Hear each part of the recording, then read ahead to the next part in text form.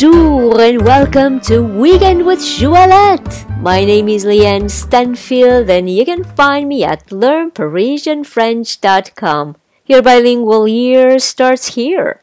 Episode 684. Today we will learn expressions to use when we are talking about our plans in French. So please look in the description of this podcast to see the spelling of these sentences. J'aurai assez de temps à la fin du mois. I will have enough time at the end of the month. J'aurai assez de temps à la fin du mois.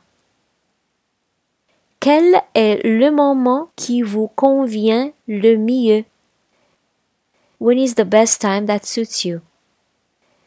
Quel est le moment qui vous convient le mieux? Je suis disponible tous les soirs. I'm available every evening.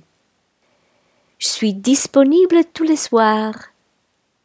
And now it is your turn to post for me your questions, your comments, or suggestions for other words that you'd like me to talk about. So if you like this podcast, please give it 5 stars and share it with your friends. And if you'd like to receive my free French crash course and news about my next French immersion retreat in Paris, please come on over to learnparisianfrench.com and subscribe to the newsletter. Merci beaucoup et à demain!